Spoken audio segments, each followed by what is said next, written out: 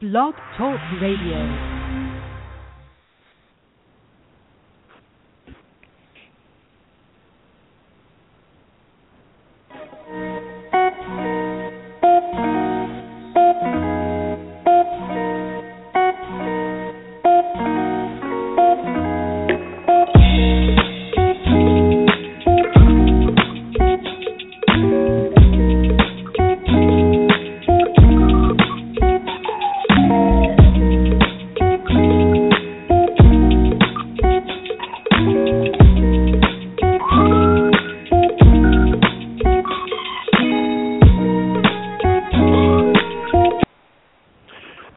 What's going on, Blog Talk Radio Nation? You are tuned into the 411 Lounge. I am Levar, and I would have to say that if I had a definitive list of guests that I would love to have on this show, even though I love every guest that comes on here, this young lady is one that is at the tip top of my list, and I just did not know how I could get in touch with her, how I could make this work. And then finally last year, I had a chance to run into her at Exotica here in Chicago. And if you have not seen my guest out and about, you are definitely missing out, because she is a true legend in the adult entertainment industry. You know, there's so many titles that you could put to her, whether it is a teacher, a pioneer, or a feminist, or entertainer, as she has so prominently there, either on her page or what other people have called her. I just cannot say enough, and I so thank her for taking the time to stop by here today. Ladies and gentlemen, the one, the only, the sexy and the beautiful Nina Hartley. Nina, how are you? I am fine. After an introduction like that, I'd better step up. No, just you being here, that introduction was nothing. Just you being here alone is huge, and like I said, I can't thank you enough. I like talking about sex. I like talking about sex, sexuality, sexual politics, sexual expression, and how everyone can work their own magic to make their own sexual lives as happy and healthy as possible. And everyone can do this. I am not special. I've just been doing it longer. Anybody can do this. Not porn, but... Yeah, and I was going to say that because there's so many things that you talk about in which you teach us, and we'll get into that as the show goes on. But why do you think still, when it comes to talking sex, it's still kind of seen as a taboo subject here in the U.S.? I'm not sure how it is over at other countries, but why is it still such a taboo thing, or things people want to keep under covers or behind closed doors here? Well, people study all the way to PhD level to work on this. In a nutshell, it is the residuals of 2,000 years of a, in the Western culture at least, of a patriarchal father god who really values female chastity and female purity, air quotes around those words. So we're fighting 2,000 years or more of a culture that denigrates sex in general and female sexuality in particular, and it either infantilizes it, demonizes it, or ignores it altogether. So, of course, the fact of people's bodies is the fact of people's bodies. So I may be taught as a woman that I don't get to have A, B, and C, but my body may tell me otherwise. And so how do we go from what we've been taught to think and feel and believe about sex to having the ability to create for ourselves in real time a sexual life that is happy, healthy, wholesome, and affirming? Okay, now I didn't realize I was so close to noise-making machines. Okay, I'm going to walk away from that air compressor and go over here where it's quieter. Okay, fine. That's okay. So, why is it still so hard to talk about sex? Because for 2,000 years, it's been very dangerous to talk about sex and very hard to talk about it. And we only have, 60 years of the most recent feminist revolution. And so 60 years is not enough to outweigh 2,000 years. It just can't. The weight's not there. Even with social media and with the way things can communicate these days, we have a lot of entrenched ideas about sex and sexuality, and all of the laws in this country around sex and sexuality are based on the idea that sex is dangerous and women are potential victims, and men are the big bad voodoo man. I mean, it is a very difficult culture to overcome. I'm lucky that there's always been some outliers. People who want to know more about this should look into the life of Victoria Woodhull, Woodhull. I'm on the board of the Woodhull Sexual Freedom Foundation. But Victoria Woodhull was an early suffragette. She was the first woman to run for president in the United States in the 1870s. And she was the first woman to have a seat on the New York Stock Exchange. And she was an advocate of the single standard and free love. So in those days, of course, it was really not a good idea to be that outspoken. People who are listening may have heard about the Comstock laws, or Anthony Comstock, as a stand-in for super-duper conservative sexual purity kind of guy. I guess Anthony Comstock was the Pat Robertson of his day. And so she ran afoul of him and ended up in jail and forgotten by the feminist movement. But she was a true radical. She believed that women should only have babies that they wanted. She believed that women should be able to have the sexual freedom that men have. And so that idea was as radical then and got her in trouble then. It's equally as radical now, although not quite as legally dangerous as it used to be. But still a very radical idea that I, a woman, have complete control over my body.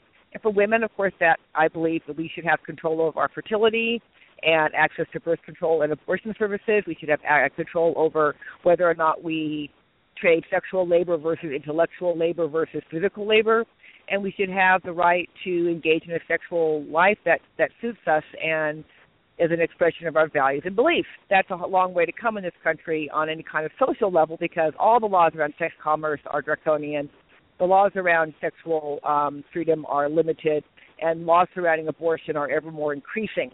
And so the idea that women should have ownership of their bodies is still super scary, and it's going to be for a while, I think, until all the boomers are dead. I think that might be enough. The younger generation, under 30s, are very, as a general rule, a little more open to alternative sexuality, a little more open to sexual freedom, and maybe by the time they're of lawmaking age, some sanity will have been restored to the political system in this country, but I sometimes have my doubts. Now, you mentioned a word in there that pretty much has popped up here a lot in the news over the last couple of weeks, and that's feminism. And I think in light because of Patricia Arquette's speech at the Oscars about equal pay. And a lot of people still seem to be scared of that word. Why do you think that's so? And when do you think we will pretty much get past probably, I guess, having to use that instead of just saying equal rights or, rights for women here? I mean, I guess a lot of people... What? Well, that is another, other doctoral dissertations have been written on this very subject as well. So for me, feminism is about equal opportunity regardless of gender. And the Equal Rights Amendment was crushed by the religious right back in 1980. It was very close to being ratified on the Constitution, but the right wing did harness people's hysteria over what that would mean for gender roles and gender assignment, and they pretty much kiboshed it. Now we'll never have an Equal Rights Amendment in my lifetime, because the right-wing revolution that's been really growing steadily ever since Nixon was ousted and was really put into motion strongly when Reagan was elected, they have really gotten their hands very deep into the political machine. So I don't know if we'll never have an Equal Rights Amendment. I do not believe in this lifetime or even this century. So feminism is scary because it means a change in gender roles, and people who benefit from the way gender roles are now don't like change, and that's why one of the jokes in the 70s was, why aren't there any pretty feminists? That's why Gloria Steinem was such a huge shock to the cultural system, because here was a good-looking woman who was espousing equal pay for equal work, etc. Where I part ways with traditional feminists, of course, is my understanding of sexual labor and sexual autonomy as going not just for birth control and abortion rights and equal pay for equal work and all that, but I also believe that my body autonomy extends to the right for me or any individual woman to sell sexual services. So the modern feminist movement in the 80s really split down the middle between pro-censorship and anti-censorship factions. And so for every feminist who says today or believes that, pornography can be empowering and sex work should be decriminalized, another feminist, a self-identified feminist who says, no, it's all a patriarchal plot to keep women subjugated and that we should not, don't fall for it, ladies. And on the other hand, there's this new movement, MRA, men's rights activists, and they're pretty hateful because for them, these are very often white men, and they are the ones who have most to lose if the current system continues to change and evolve. The so-called cisgendered heterosexual white man is the one who has the most to lose because he's the one who currently, as a general rule, gains the most from the current system. Although plenty of white men will never be the patriarchy, plenty of white men will never have positions of authority or power, it's still, the country is going to be only 50% Caucasian by 2050, but the Congress is still 98% white men or 95% white men. So the politics always lags behind the population because of the entrenched power structure that has been put in place by the generations that precede it. And so anyone who tries to say that America is a classless society, of course, is blowing smoke out their behinds. So people are scared of feminism because it means that they have to pay women the same rate. It means that we have to treat women's issues, air quotes around the word, women's issues, as human issues. So why is the issue of child care always a women's issue? The idea it shouldn't be maternity leave, it should be family leave. It should be, finally some companies are getting this paternity leave for men as well. But men, it's still true in a lot of places that men who request time off for family lose status at work, and that's the difficult thing to handle. And so it's when we live in a time of changing role structure, it's very hard to find your footing. It's very easy to point the finger at what seems to be the problem. It's all them women wanting out of the kitchen, all them women wanting my job, as opposed to, for me, feminism was about breaking the boxes for both genders. So the female box, the gender female box, was oppressive in a certain way. So each gender always had advantages and disadvantages depending on situation. There's something in modern study called intersectionality. So when I intersect the legal system as a cisgender, middle-class, middle-aged white female, I do pretty well. But when I intersect the legal system as a sex worker, then I am disadvantaged because sex workers in our culture are disadvantaged when it comes to interacting with the legal system. So every person is advantaged on some axes and disadvantaged on other axes, and that's true for male people and female people. And feminism is scary because it means that I, a woman, demand the right to own my own body and my own behavior. But that also frees men up to step out of their gender normative boxes and try to find a more holistic and authentic way to express themselves in the world, to be in the world. Case in point, my father's parents. My father was born in 1915, so we're talking about people who were born in the 1870s, maybe. Mm-hmm. And so my grandfather, temperamentally, if things had been equal then, and not the 1915 America, my father's mother would have got into business with her father because she was business-oriented, a go-getter, a hard charger, strong, just a person who needed to be in business.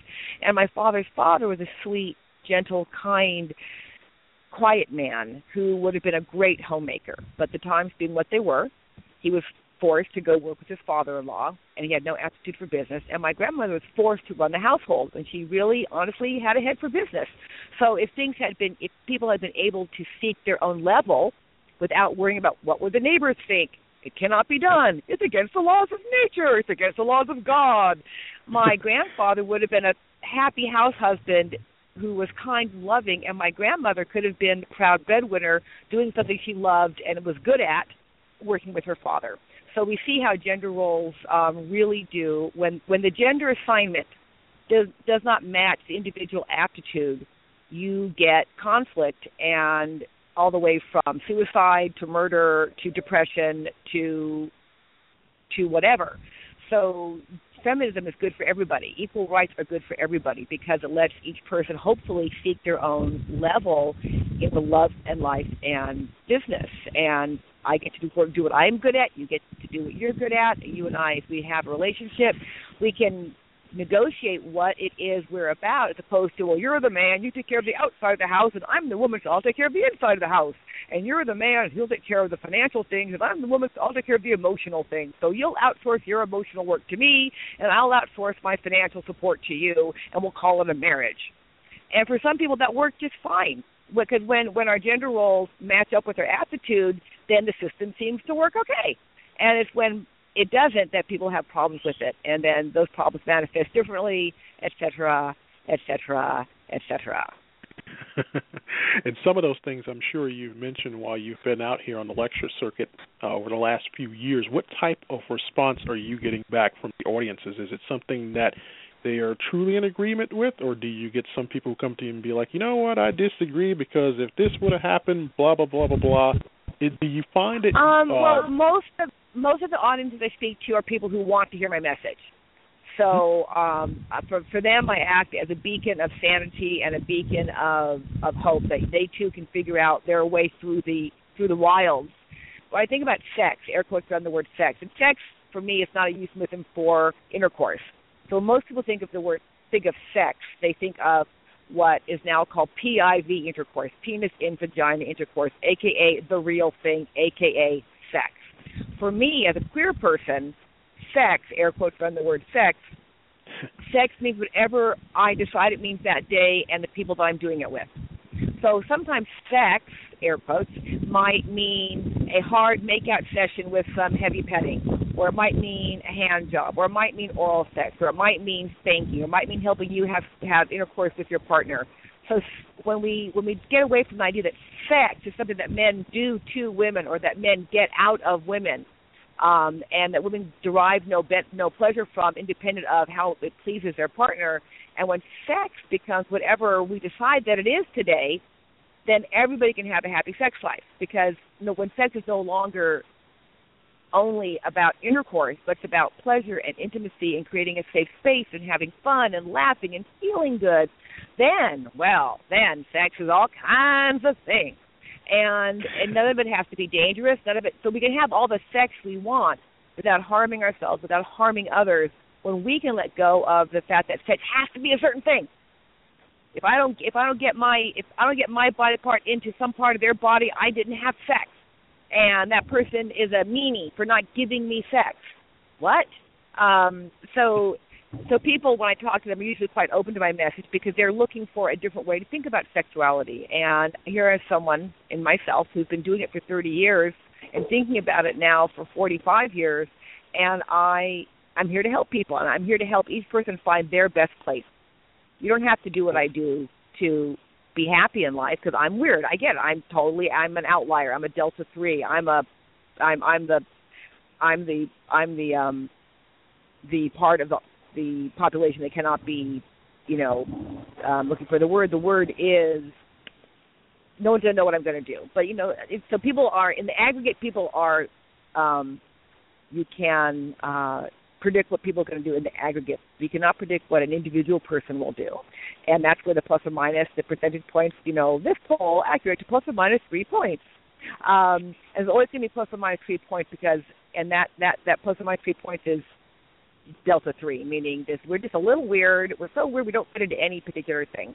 So I'm out there doing a lot of work so people who have more traditional life, more traditional beliefs, more traditional desires, more traditional boundaries can benefit from my exploration and take what I know and apply it to their own lives in their own way.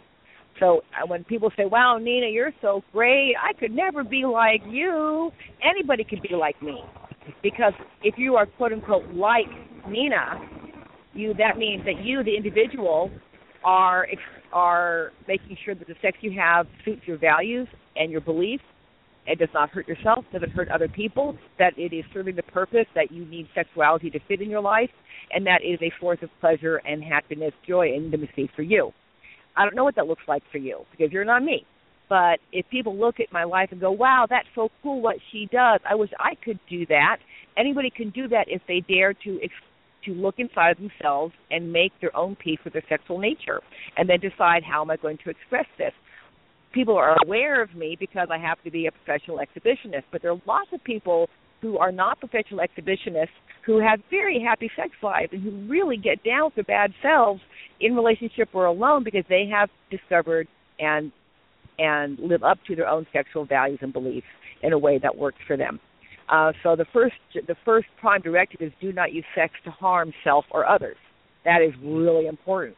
If that means a person has to be celibate for a while they figure out WTF, then they should be celibate for a while and figure out WTF. No one ever died from lack of sex. They may have gone crazy now, but so if I am going to get crazy from frustration, but I think masturbation is a bad, evil sin, I need to look at that, where that idea that masturbation is a bad, evil sin, and why can't I do it, and then go back and untangle that ball of yarn, because the body wants what it wants, the physical body wants what it wants, likes what it likes, and the stress in people's lives comes when what the body wants and desires by way of behavior, partner, situation, or attitude is in conflict with what the organism has been taught to believe about those things.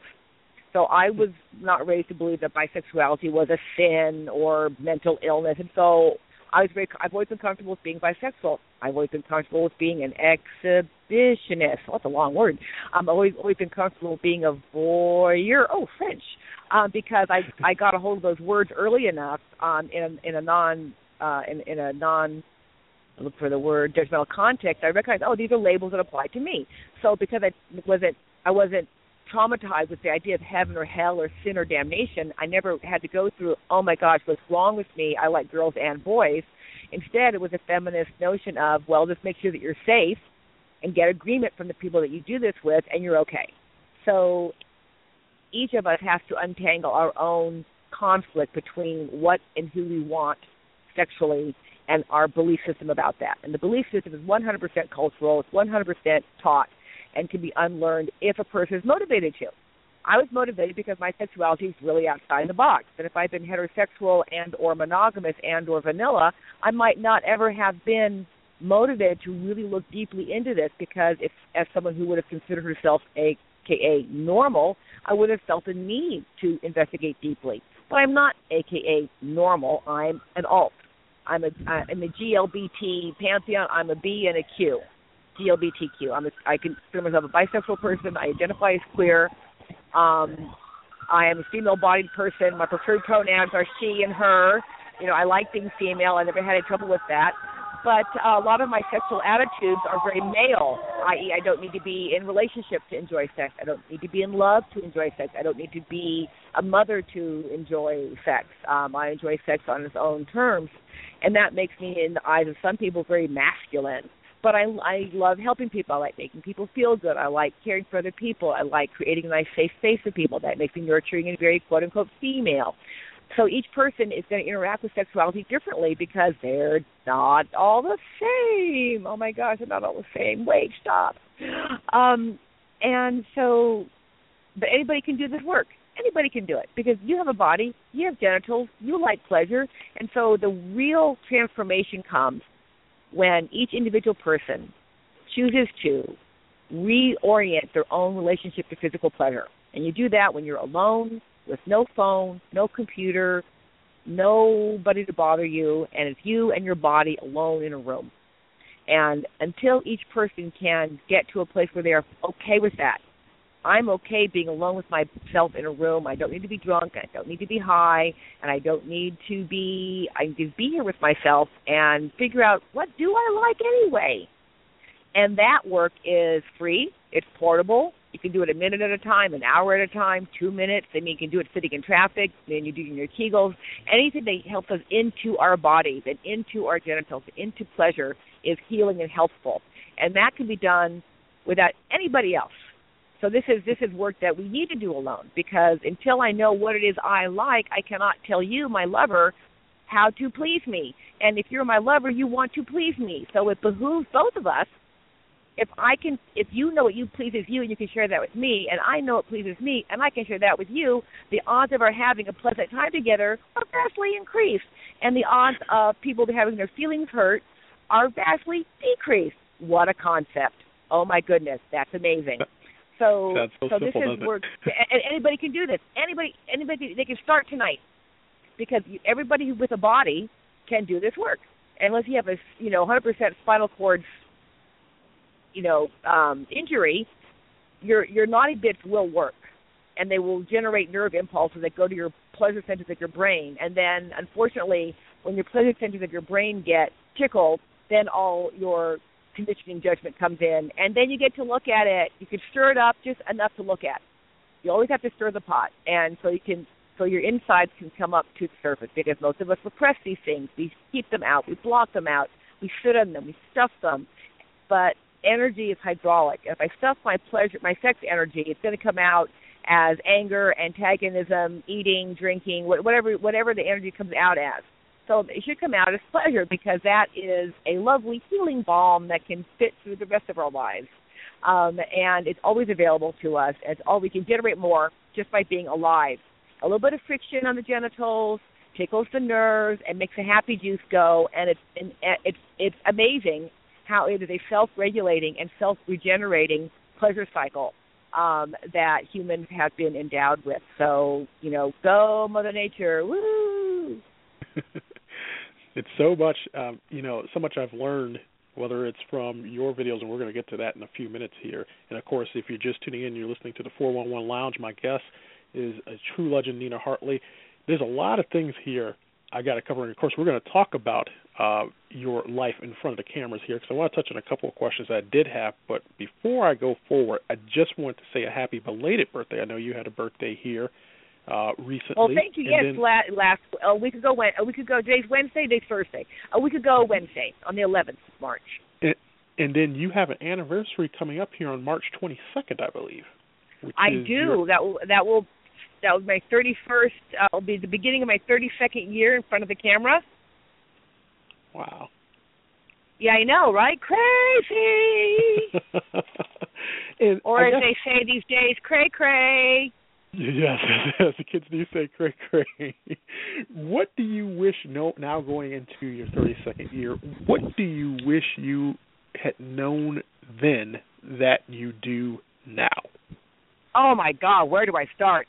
I wish that I had developed a better money management system, which I'd gotten help with my money issues. I wish I'd gotten help with my issues around money, because I was earning a lot and I was engaging in financial self-abuse. And that was sort of sucky. It was a bad idea, but I did it anyway. I wish that I had been able to leave my first marriage sooner, because that was a big problem for me. I wish that I had taken a more interest in the business aspect of what I did, as opposed to merely the creative aspects of it. So I wish I learned about lighting and video editing and those kinds of things. I wish I had more technical skill sets, because nowadays people, performers are self-employed companies of their own. So the more that individual people know about how to shoot video, how to edit video, how to light video, the less they need to rely on somebody else, and the more money they can generate and keep for themselves. So mainly my two biggest regrets are not learning better about business. That was oh darn, I should have just taken more advantage of the fact that I was self-employed, but I wasn't raised to be an entrepreneur, so I was coming from behind the curve there.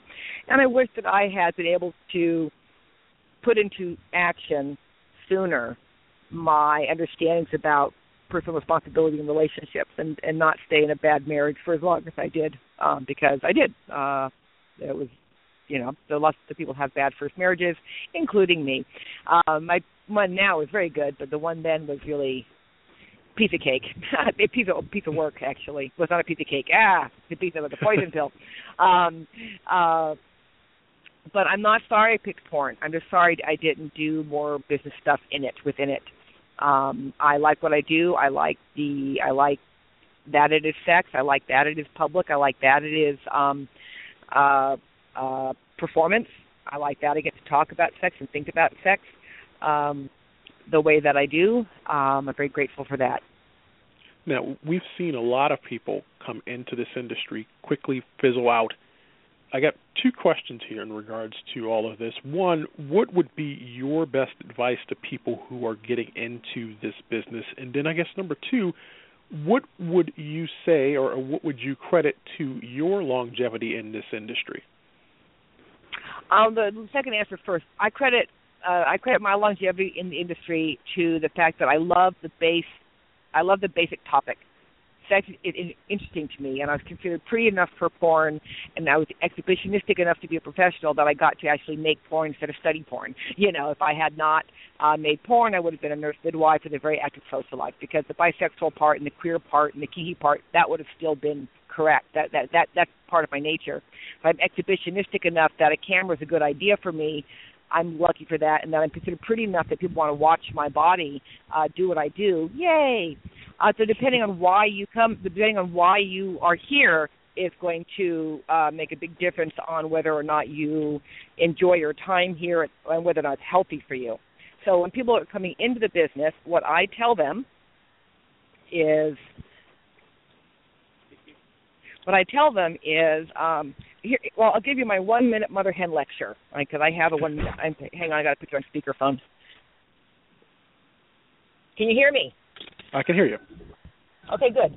So what I tell people, the 1-minute mother hen lecture, me. The 1-minute mother hen lecture is, know why you are here and own it. Do not do anything on camera for money that you do not do at home for free and for fun. Have a plan for after. Get straight with your money bullshit. Just handle your money stuff, whatever that is. I don't know what that is. Do not date anybody without a job, a car, and a place to live. Do not put up with anybody in your personal life who shames you for what you do. The first time an intimate partner uses your job against you in an argument, that person has to go now. They have to go right now, because that is their true self, and you cannot give them another chance to say hurtful, horrible, mean, or lies about you to your face. And then don't do anything at home that you don't do on camera. Don't do anything on camera that you don't do at home. That goes triple for anal. If you don't do anal, don't do anal. If you don't do girls, don't do girls. Many women have tried things for the first time on camera because part of they feel safe doing it. They feel safe because there's an audience, et cetera, et cetera. And some women do push themselves in a performance the way they would not do in their private life. But if you are a thrill-seeking young woman, and many women who make porn are definitely thrill-seeking young women, I urge them very much to find a way to get that itch scratch without a camera present. Can they do it? Can they get the same itch scratch out a permanent record? Because porn is permanent. There is no going back from porn. So if you are determined to do porn, then I tell them, okay, then can you start with camming, start with Solo Girl, because that is easier to take back and it's probably not going to come bite you in the butt. But the more you do on camera, the less you can take it back, and the more it can come back and bite your ass. That's all. And so I just recommend, that you understand why do I want to make porn? What about it appeals to me? And is there any other way I can get that jolly? Any other way? And there might be. You might just need to be a swinger. You might just need to be a kinky person with a regular job that you can take places. But once you create a permanent record of sex, that just the more you do, the more doors are closed to you in the future. And that I don't think is going to change anytime soon. But once you're here, enjoy the heck out of it, because you get to be your own boss. You get to experiment with sex in a way that pays your rent and without having to date anybody. I love that about porn. That it's not about dating anybody. It's about coming to work and having a good time and then going home. No harm, no foul. I personally dig that a lot. One of the things I always liked about porn. But it is, relatively speaking, a safe place to be. If you make commercial porn, people are going to be tested. You're going to have, it's physically a dangerous place to be, but it can be danger is not always physical. And if you have any issues about if you're doing porn in order to feel sexy or feel pretty, find a different way, because the porn is part of the entertainment business, and the entertainment business is exploitative. So porn is not more exploitative than other forms of labor, but it is exploitative in the way that entertainment is exploitative. So and I live in LA, which is the home of the entertainment business, and what entertainment business does, it takes young people who need validation and approval and find new ways to humiliate them every single day. So it's porn. If you have a weak sense of yourself, if you have low self-esteem, if you have issues with body image, porn is probably not a good place for you. Partner porn. Now, solo porn might be, because that's you and your body and a camera and an audience, and so that might be a good way to reclaim some of your sexuality. But once you start adding people to the picture, it can be very overwhelming. This is not to say that plenty of women don't have a good time here, and they come in at 18, 19, and they're fierce creatures. And it's like, you go, girl. I could not do that at 18, but you go. But just because a person chooses to do porn doesn't mean it's going to be the best thing for them. And the hardest thing as a feminist is giving women both the benefit of my experience and the respect for them to make their own mistakes and to fall down on their own and not try to save them, because that is, again, infantilizing women, which is not a good idea. And just because a woman is not having a good time does not mean she didn't choose to be there and didn't have a lesson to learn there. And that's why I say don't do anything on camera. You don't do it home for free, because if you try something new on camera and you don't like it, you get paid once, and they're going to make money on your bad day forever. Yeah. So make sure that you do things on camera that you at least like, with people you at least like. That way the exploitation of labor, all labor is exploited because that's the nature of capitalism. You pay as little as you can for the product, and you sell it for as much as you can, and the difference between what I paid for it, what I sell it for, is called profit. And profit is made on the backs of the worker and also fleecing the public. So it's really important that people understand that, yes, they are using physical labor that they are providing of a sexual nature. And because sex behavior is so intimately tied to our feelings about ourselves, it is very important and very useful and recommended that the things you do on camera are things that at least give you pleasure. Because then I go home from my day at work. I hardly ever come home in a bad mood because I liked what I did. I mean, I may not have chosen to do it on a hay bale at 10 o'clock in the morning on Tuesday, but once I got there, what I did are things I like. And who I work with are people I like. So I never have a bad day at work. I can have a long day at work. I can have an annoying day at work. I can have a frustrating day at work, but I'm not going to have a bad day where I'm trying to do something that I really don't like very much, but the money is so good. Of all the kinds of labor to do just for the money, sex labor is a really bad thing to do just for the money, unless you're also kinky, queer, weird, whatever, because it is soul-sucking, because a lot of people are very conflicted about sex. So if I'm conflicted about sex and I take money for sex, it's going to cause a psychological backlash in myself. So that's why it's really important to only do things on camera that you basically like anyway, and just have that be a limit.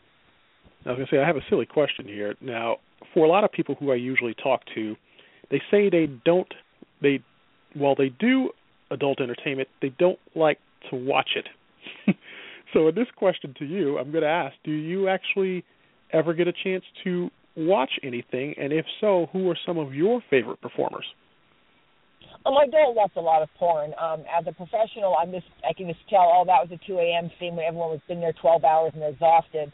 I can see the scenes that are done by the numbers. And most porn sex I don't find very sexy because, again, as a professional, I can see where the strain is and where the edges are and what's over the top and what's acting and all that.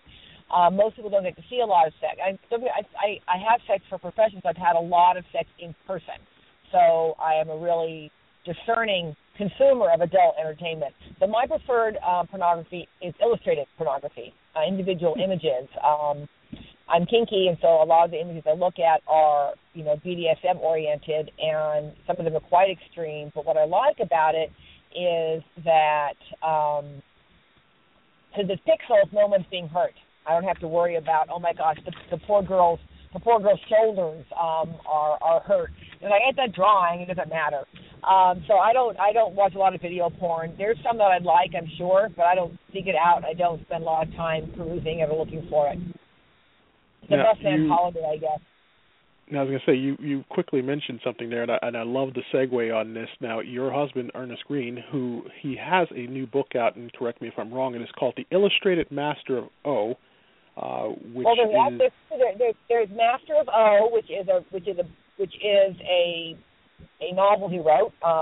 It's the story of O as told from the other side of the whip, and brought into modern-day Los Angeles. It's a fabulous, fun, sexy read. I can say all the sex guaranteed, taken from life.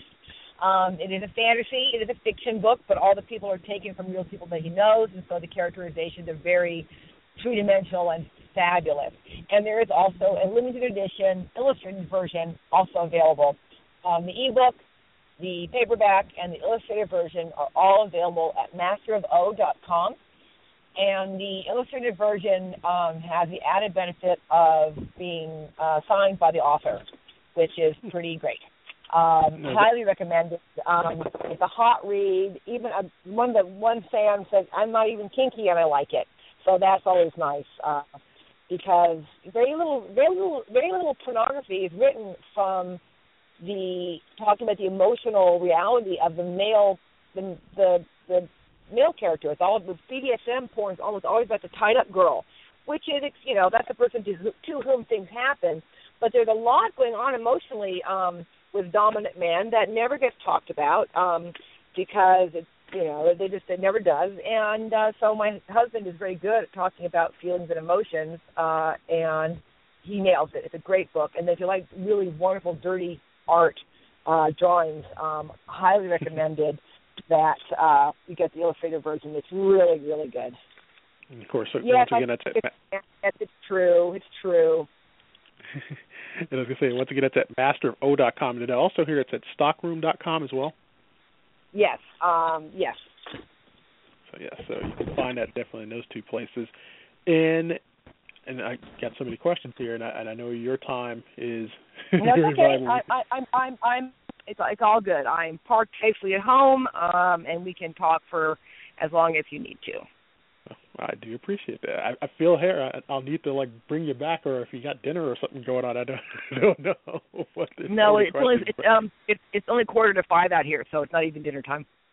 Yeah, see, not even dinner time. Gotta love it. But so we talked about those two things, and I guess too in regards to in the industry here, you have worked with so many people over the years, but is there anyone that you haven't worked with that you'd still like to?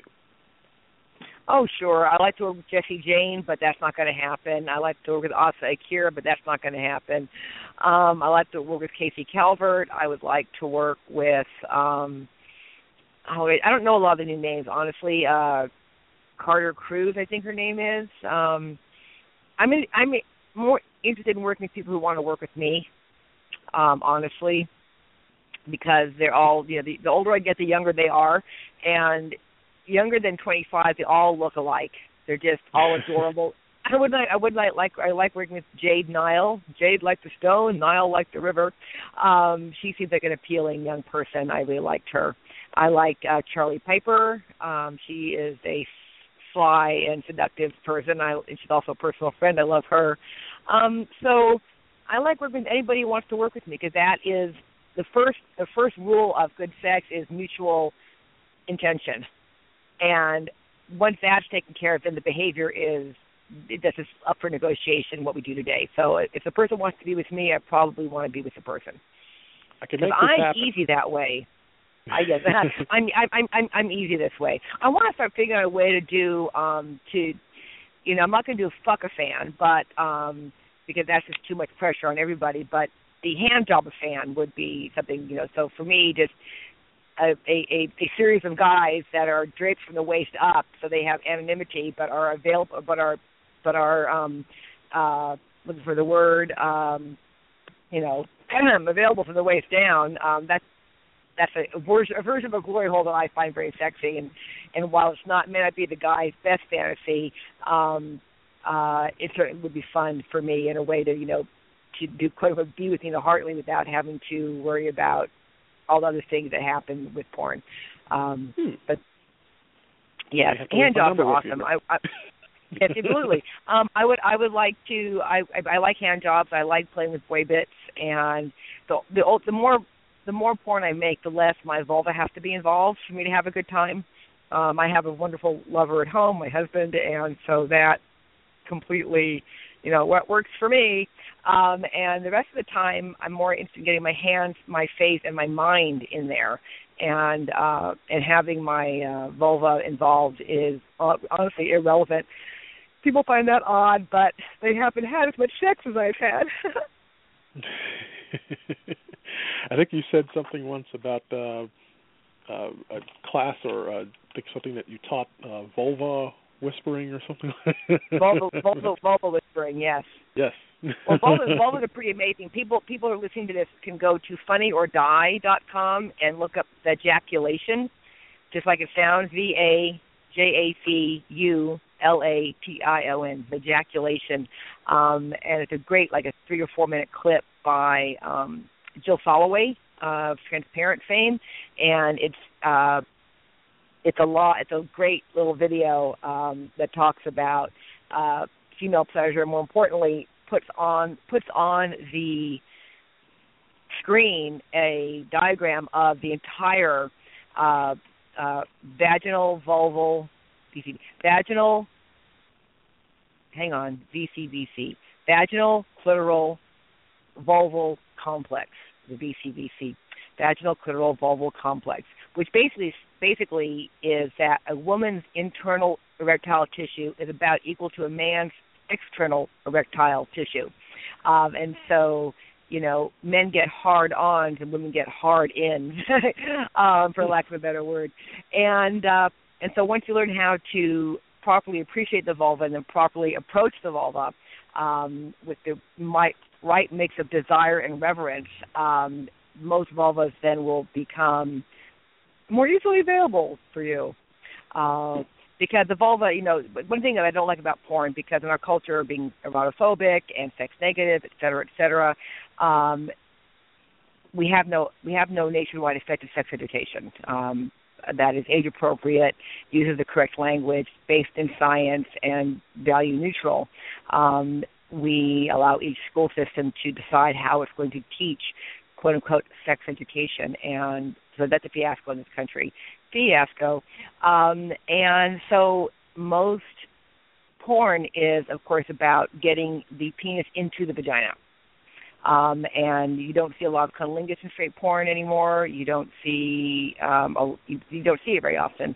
And so a lot of people, that's why a lot of young men, of course, they are young and they're inexperienced already. They're going to be clumsy. They are in a wash of hormone haze. That can make them even clumsier and more urgent and less able to tune into their partners because they're new at this too. So you have two young people fumbling around, and all they know is that something has to go in somewhere else for sex to have happened, as opposed to let's make pleasure and intimacy and emotional security the basis around which we build sex, opposed to I have to get something in something. He's going to get something in me. I have to allow him to get in me, or we haven't had sex. And and that's still super, super common.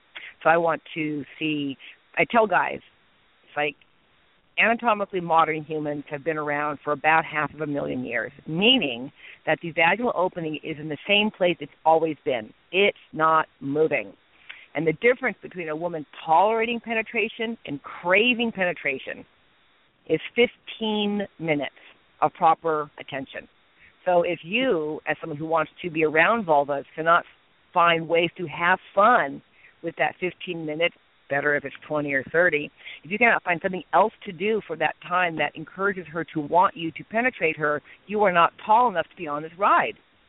And it really is as simple as that. If you're not mature enough to calm the fuck down and get her on board with your action, get her on board with your plan, get her actually eagerly involved, and yes, I want it too, then you don't deserve a partner yet. That's all.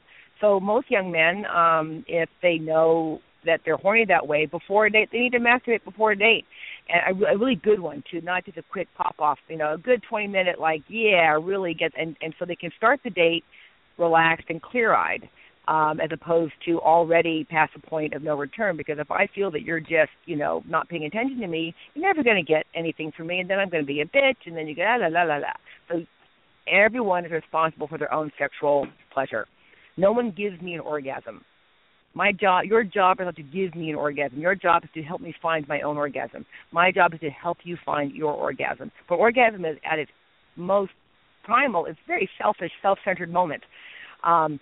In a loving mutual relationship, the getting of orgasm can also be an incredibly intimate moment, a bonding moment, a moment of deep connection, an affirmation of our commitment to each other. It could be all other kinds of things, but it also is a spinal cord reflex that is completely different for every person. And at that moment, I'm not coming for you. I'm coming for me. If a guy whispers in my ear, "Ooh, baby, come for me," it's like, get the fuck out of my ear. What are you doing here? But, "Oh, baby, that's hot," or "Oh, baby, that's so pretty," that can work. And so people, if you and I are together and you don't have an orgasm, I don't feel bad that I could not give you an orgasm. I chalk it up to, okay, first-time jitters, the guy talked himself out of it because I'm Nina fucking Hartley, he had one too many drinks, whatever. But your orgasm is not for my ego. Your orgasm is for your pleasure. And my ego is more involved in, can I make it safe enough for my partner to go find their orgasm? That's when I've done a good job. And but sometimes, no matter how good I am, a guy has to take my hand off his dick and touch it himself that last 30 seconds, because sometimes you just need exactly what it is you need. And I can't do it, and you can't do it for me. I have to handle my clit over the goal post, over the goal line. Some guys have to handle their own penis over the goal line, and that's okay.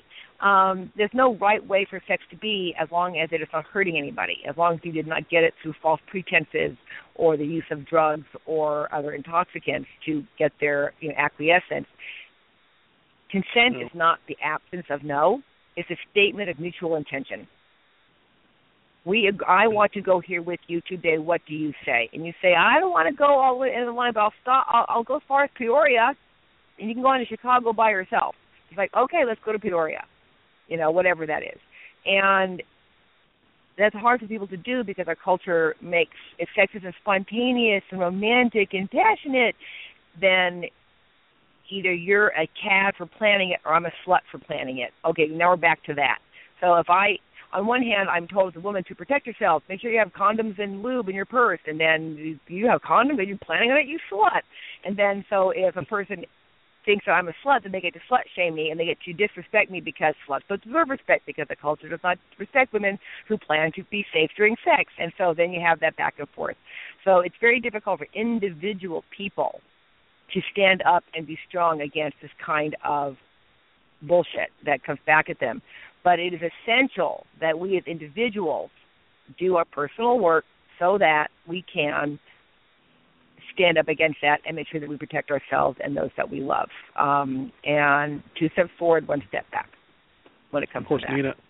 Of course, Nina has a lot of instructional videos that are out there under her guides on how to. And, of course, you can find all of that as well through your website, Nina.com.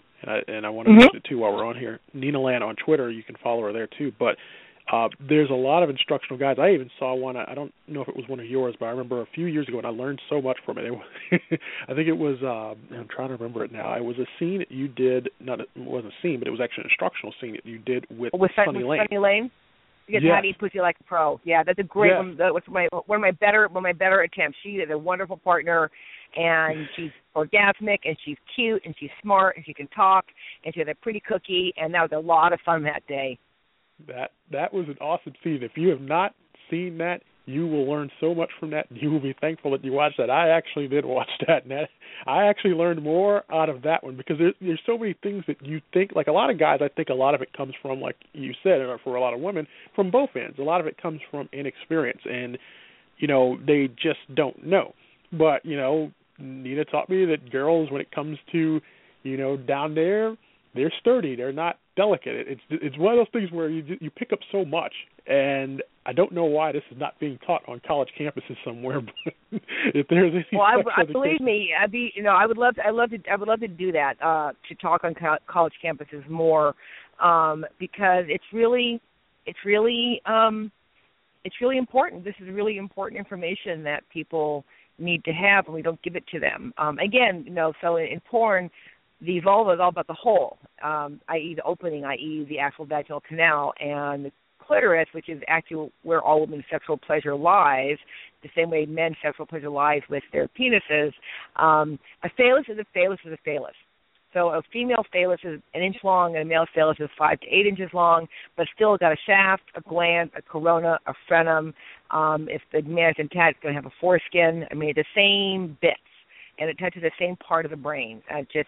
Men have very large clits and women have very small penises, but it's all the same. So once people understand that a clitoris is not a button, but it's a fully three-dimensional phallus, then they will be able to look at it differently. So people now get to use a thought experiment.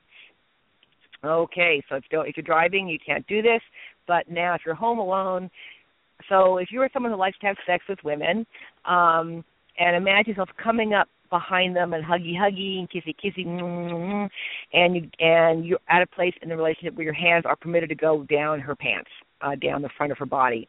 So if you at home take your dominant hand, right left hand, and you're going to reach around from the back of your head, and you're going to place your two middle fingers on either side of the bridge of your nose, so that you can feel your fingers are touching each other, the two middle fingers are touching, and you put your fingers right at the top of your nose where your brow ridge is, and you can feel the bone of your nose between your fingers. So in your imagination, imagine the brow bone is her pubic bone, and your nose bone is the shaft of her clit. So when you get your hands down between her legs and you get in the top of her cleft, where you can feel her pubic bone, and you'll wiggle in there, and your fingers will fall on either side of a little ridge. That is the shaft of her clit. So you can now jerk her off just by wiggling your fingers back and forth like a half an inch. That's usually a full jerk. You can keep you can keep one finger sturdy and move the other finger. You can wiggle it back and forth. You can glue them both together.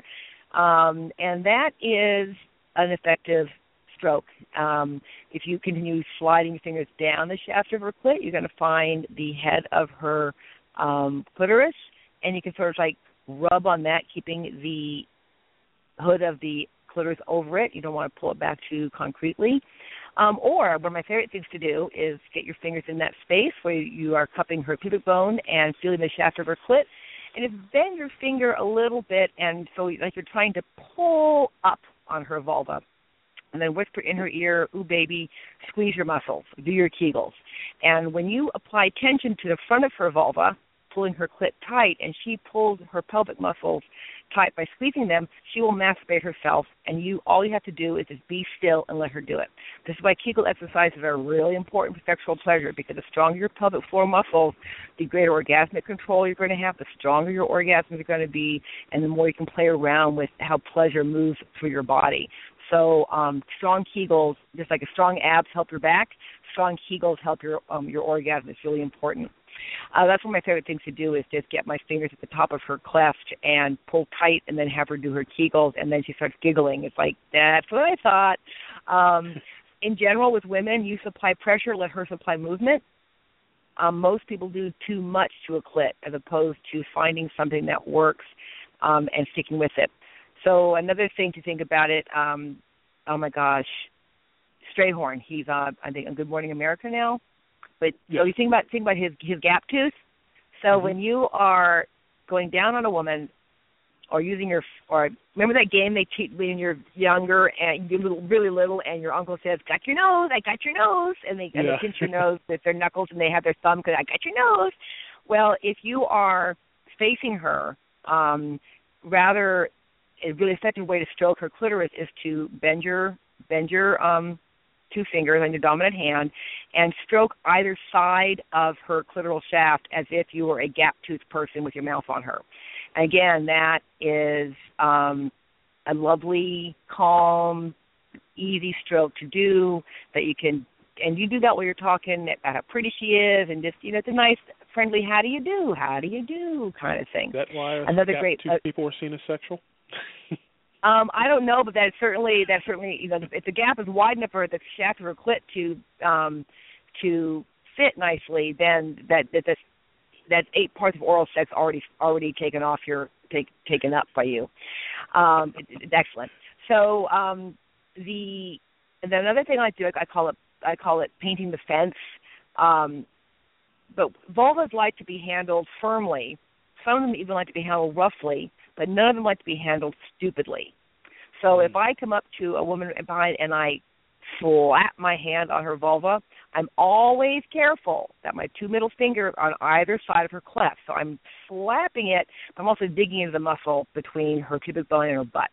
So all that space between her pubic bone and her butt that's where, again, you're going to be able to massage the opening. The longer you can avoid touching the opening, but I press around it, I will run my hand from the top of her cleft down over the labia and to the spot between her butt and her pussy called the perineum or the taint.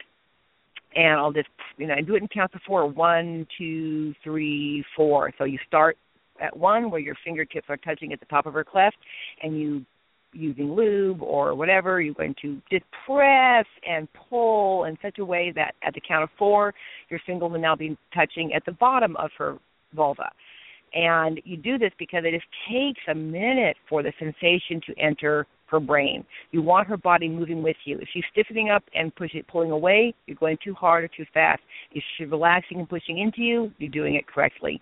And so I will just massage her very firmly, and when there's no vulva, you can really dig into that spot between her ass and her pussy. And it's like you're trying to invert her vaginal canal, but you're not touching it. Don't touch it yet. And you do that, and you're kissing, and you're rubbing your torso on her vulva, and she's humping your chest, and kissy, and you're just pinching and pulling on her lips the way you would like your nutsack played with. Don't forget that the external lips, the outer lips, the labia majora, the furry lips, those are analogous to a guy's nutsack. So you know how you like to play with your nutsack on a hot day? You can tug on it and pull on it. Vulva's like that, too. So you can pull on her lips, and if you pull on her lips, you'll see her clit move, and every time her clit moves, she can feel that. So just work on the placement of your thumb and your finger. Where does the pinch start? You use all day long. I also like to place my fingers at her pubic bone, place my thumbs at the bottom of her vaginal opening, and then on a count of 4, dig my thumb deeply as I drag it up, meet my fingers, pinch, and then pull the flesh off of the pubic bone. And a 4 count, and I let it go. So 1, 2, 3, tug out. And then as you tug out, she does her Kegels, that's a lovely sensation. So the conversation with vulvas, any genitals, goes like this. When their Kegels are relaxed, you supply pressure. When their Kegels tense up, stop moving. When they relax, continue moving. When they clench up, stop moving.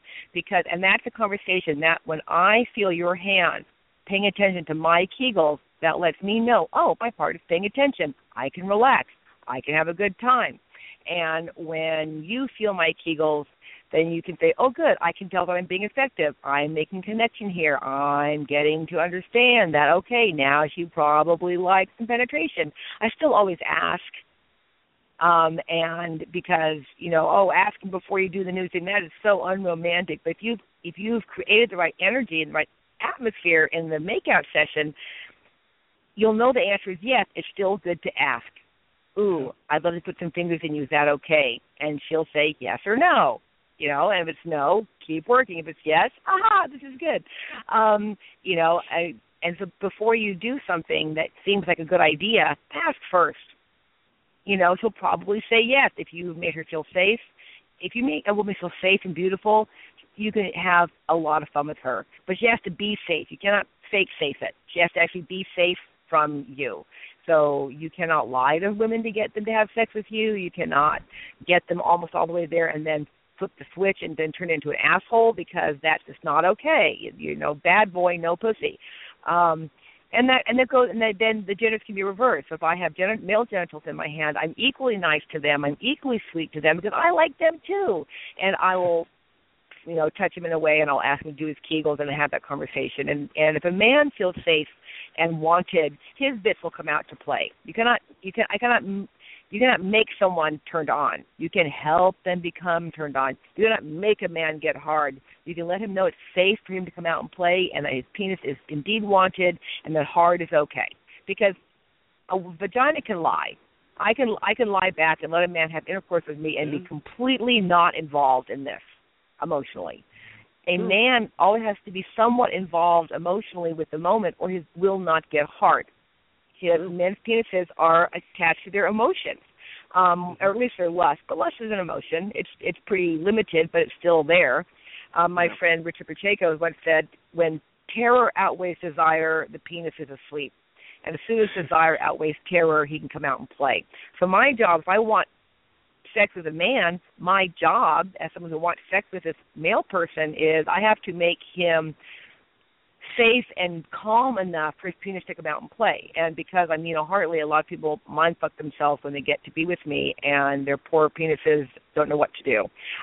Because all of a sudden, instead of being able to see me as an individual human, of course, the man often has is putting himself up against professional male performers, and of course is going to find himself falling short, thinking that the sex I have off camera somehow has to be like the sex I have on camera.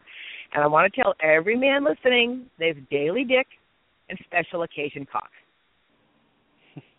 And the difference is 6 inches and my day rate. So for my daily dick, I like 5.5 to 6.5 inches. I can do 7, but then we're getting on the biggest side.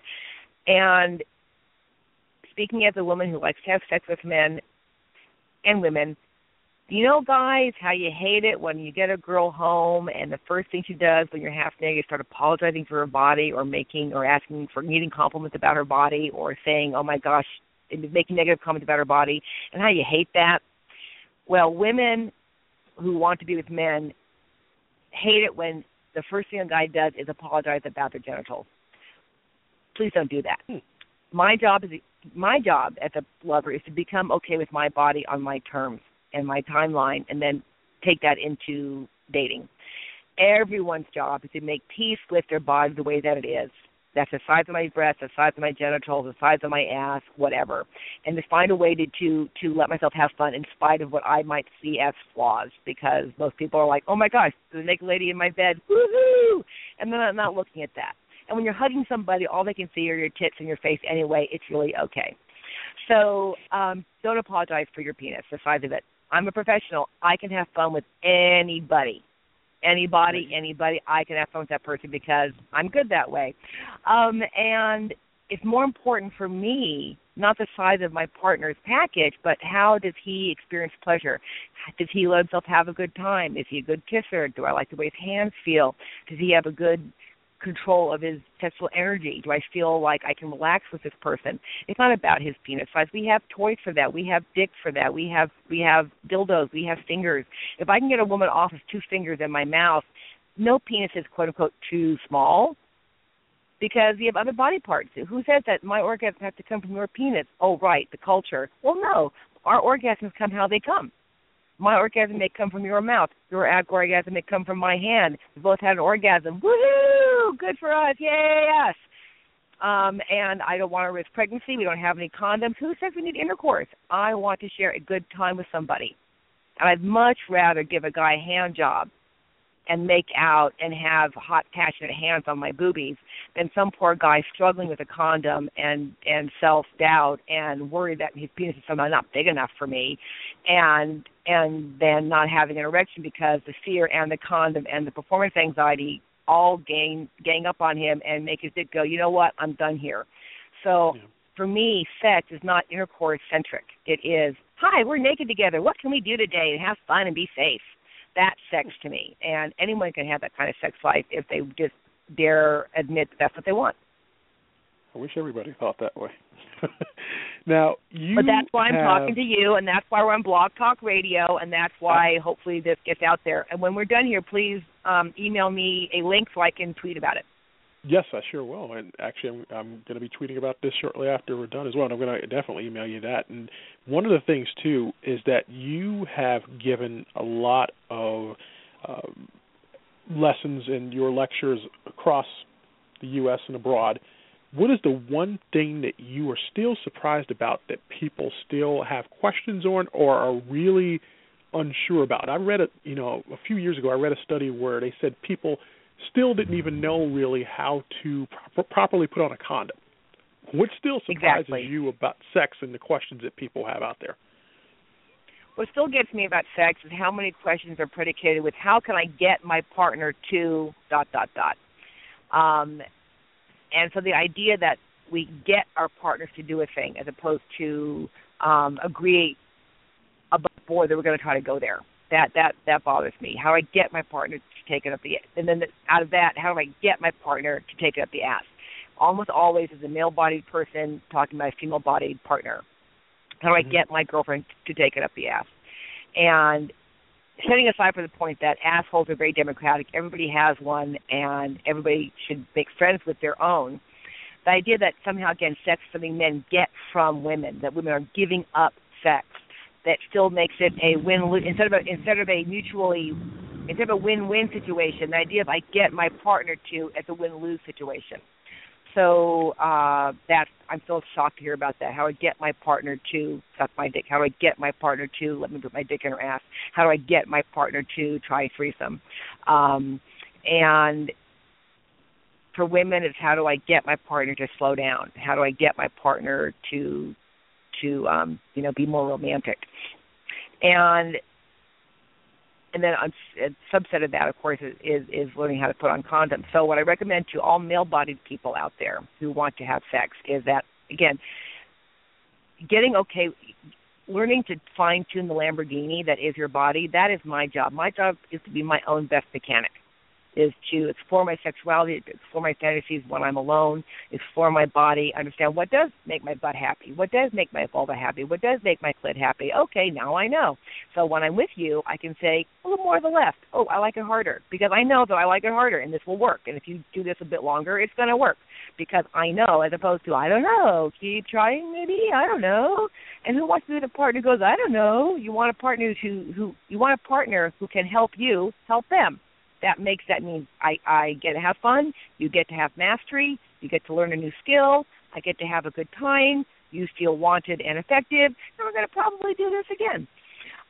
So the condom thing is, condoms come in many, many, many shapes and sizes these days. So I recommend to every male-bodied person, first be realistic about how big you are when you're hard. And there are condoms come in all sizes. If a guy has a narrower shaft and or is shorter than 6 inches when erect, there are 2 brands. One's called Snugger Fit and one's called Iron Grip. Those are for guys with thinner shafts that feel uncomfortable with regular condoms because they feel baggy or they slip off a lot, all the way to Super Jumbo. And they have tight heads, they have pouched heads, they have spiral heads, they have nubs, they are made of non-latex, they're made of latex, they're thicker, they're thinner. Your job as a man, not you personally, Levar, but men in general, a man's job is to find the brand of condom that he hates the least and that fits the best, and make sure that he has that brand with him. Ditto his favorite lube. I like silicone-based lube because it doesn't get dry or tacky, but everyone's different that way. Secondly, I recommend that he first, when he masturbates, that he teach himself orgasm control. There's a really great book by Mantak Chia, M-A-N-T-A-K, last name Chia, C-H-I-A, and several other guys, but it's called The Multi-Orgasmic Man. Even a man doing the exercises in this book may not develop multi-orgasmic ability, because not everyone can do this, but I guarantee you that the person doing the exercises in this book will gain a lot more orgasm control and penile control. So if I'm with what separates the man from the boys is not just how well he manipulates my vulva, but also how much cock control does he have? How can he serve his pleasure? How can he hold off on orgasm until he's had more pleasure than he can stand at that moment, his partner is satisfied. So, there's the guy that goes off at the first notion of a breast, and there's the guy who can just hang back and really work things up to a good session. So that is every man's individual job, is to make peace with his own pleasure cycle and to learn how to really work it, surf it. Then brownie points for doing that with a condom. So his penis can get used to hand-on-skin friction and condom-on-skin friction. Then, extra brownie points is when you're hard and turned on, that's when you practice putting on condoms, unwrapping the package, pinching the tip, and unrolling it so you feel smooth. So practice, you get 5 or 6 condoms in different brands, different shapes, whatever. You line them up unopened. You get your good jerk on, you get going on, and then just practice opening a package properly and rolling it properly and putting it on, taking it off.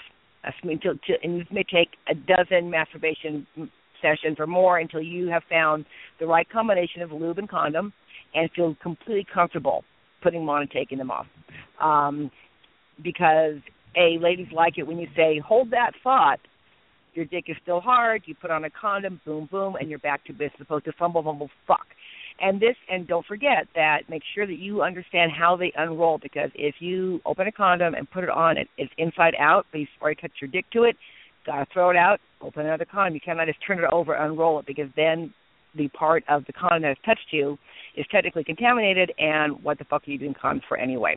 So just learn how to use a condom on your own time until they're smooth and second nature to you, and learn how to masturbate into a condom so that that's one less new sensation you have to deal with, because when you're already with a woman, you have another body, another set of emotions in the room, you have to negotiate, and the less new things your penis has to handle, the happier everyone's going to be. So if the penis goes, okay, I know this. I got this down. I love this condom.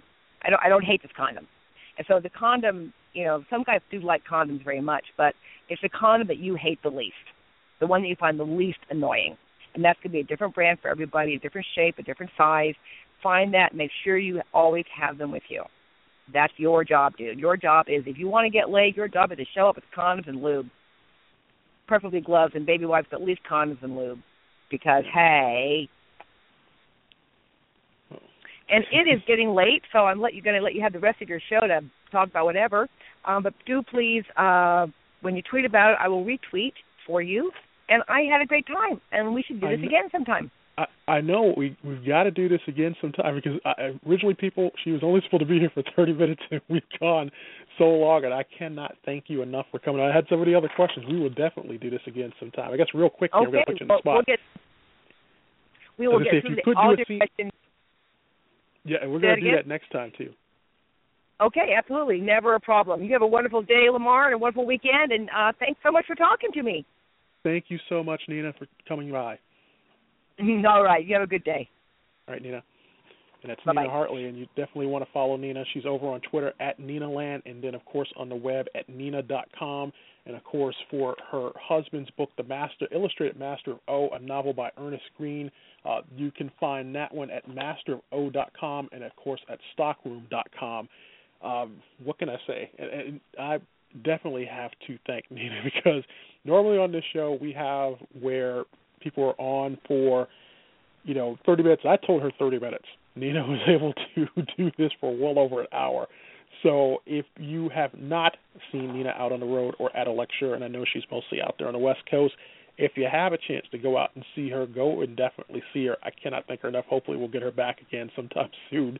And like I said, I do apologize to her, because normally I told her 30. We've gone well over an hour, and I cannot thank her enough. So once again, thanks to Nina at NinaLand on Twitter, Nina.com on the web, and, of course, you can always follow us at NewsCommentBTR on Twitter.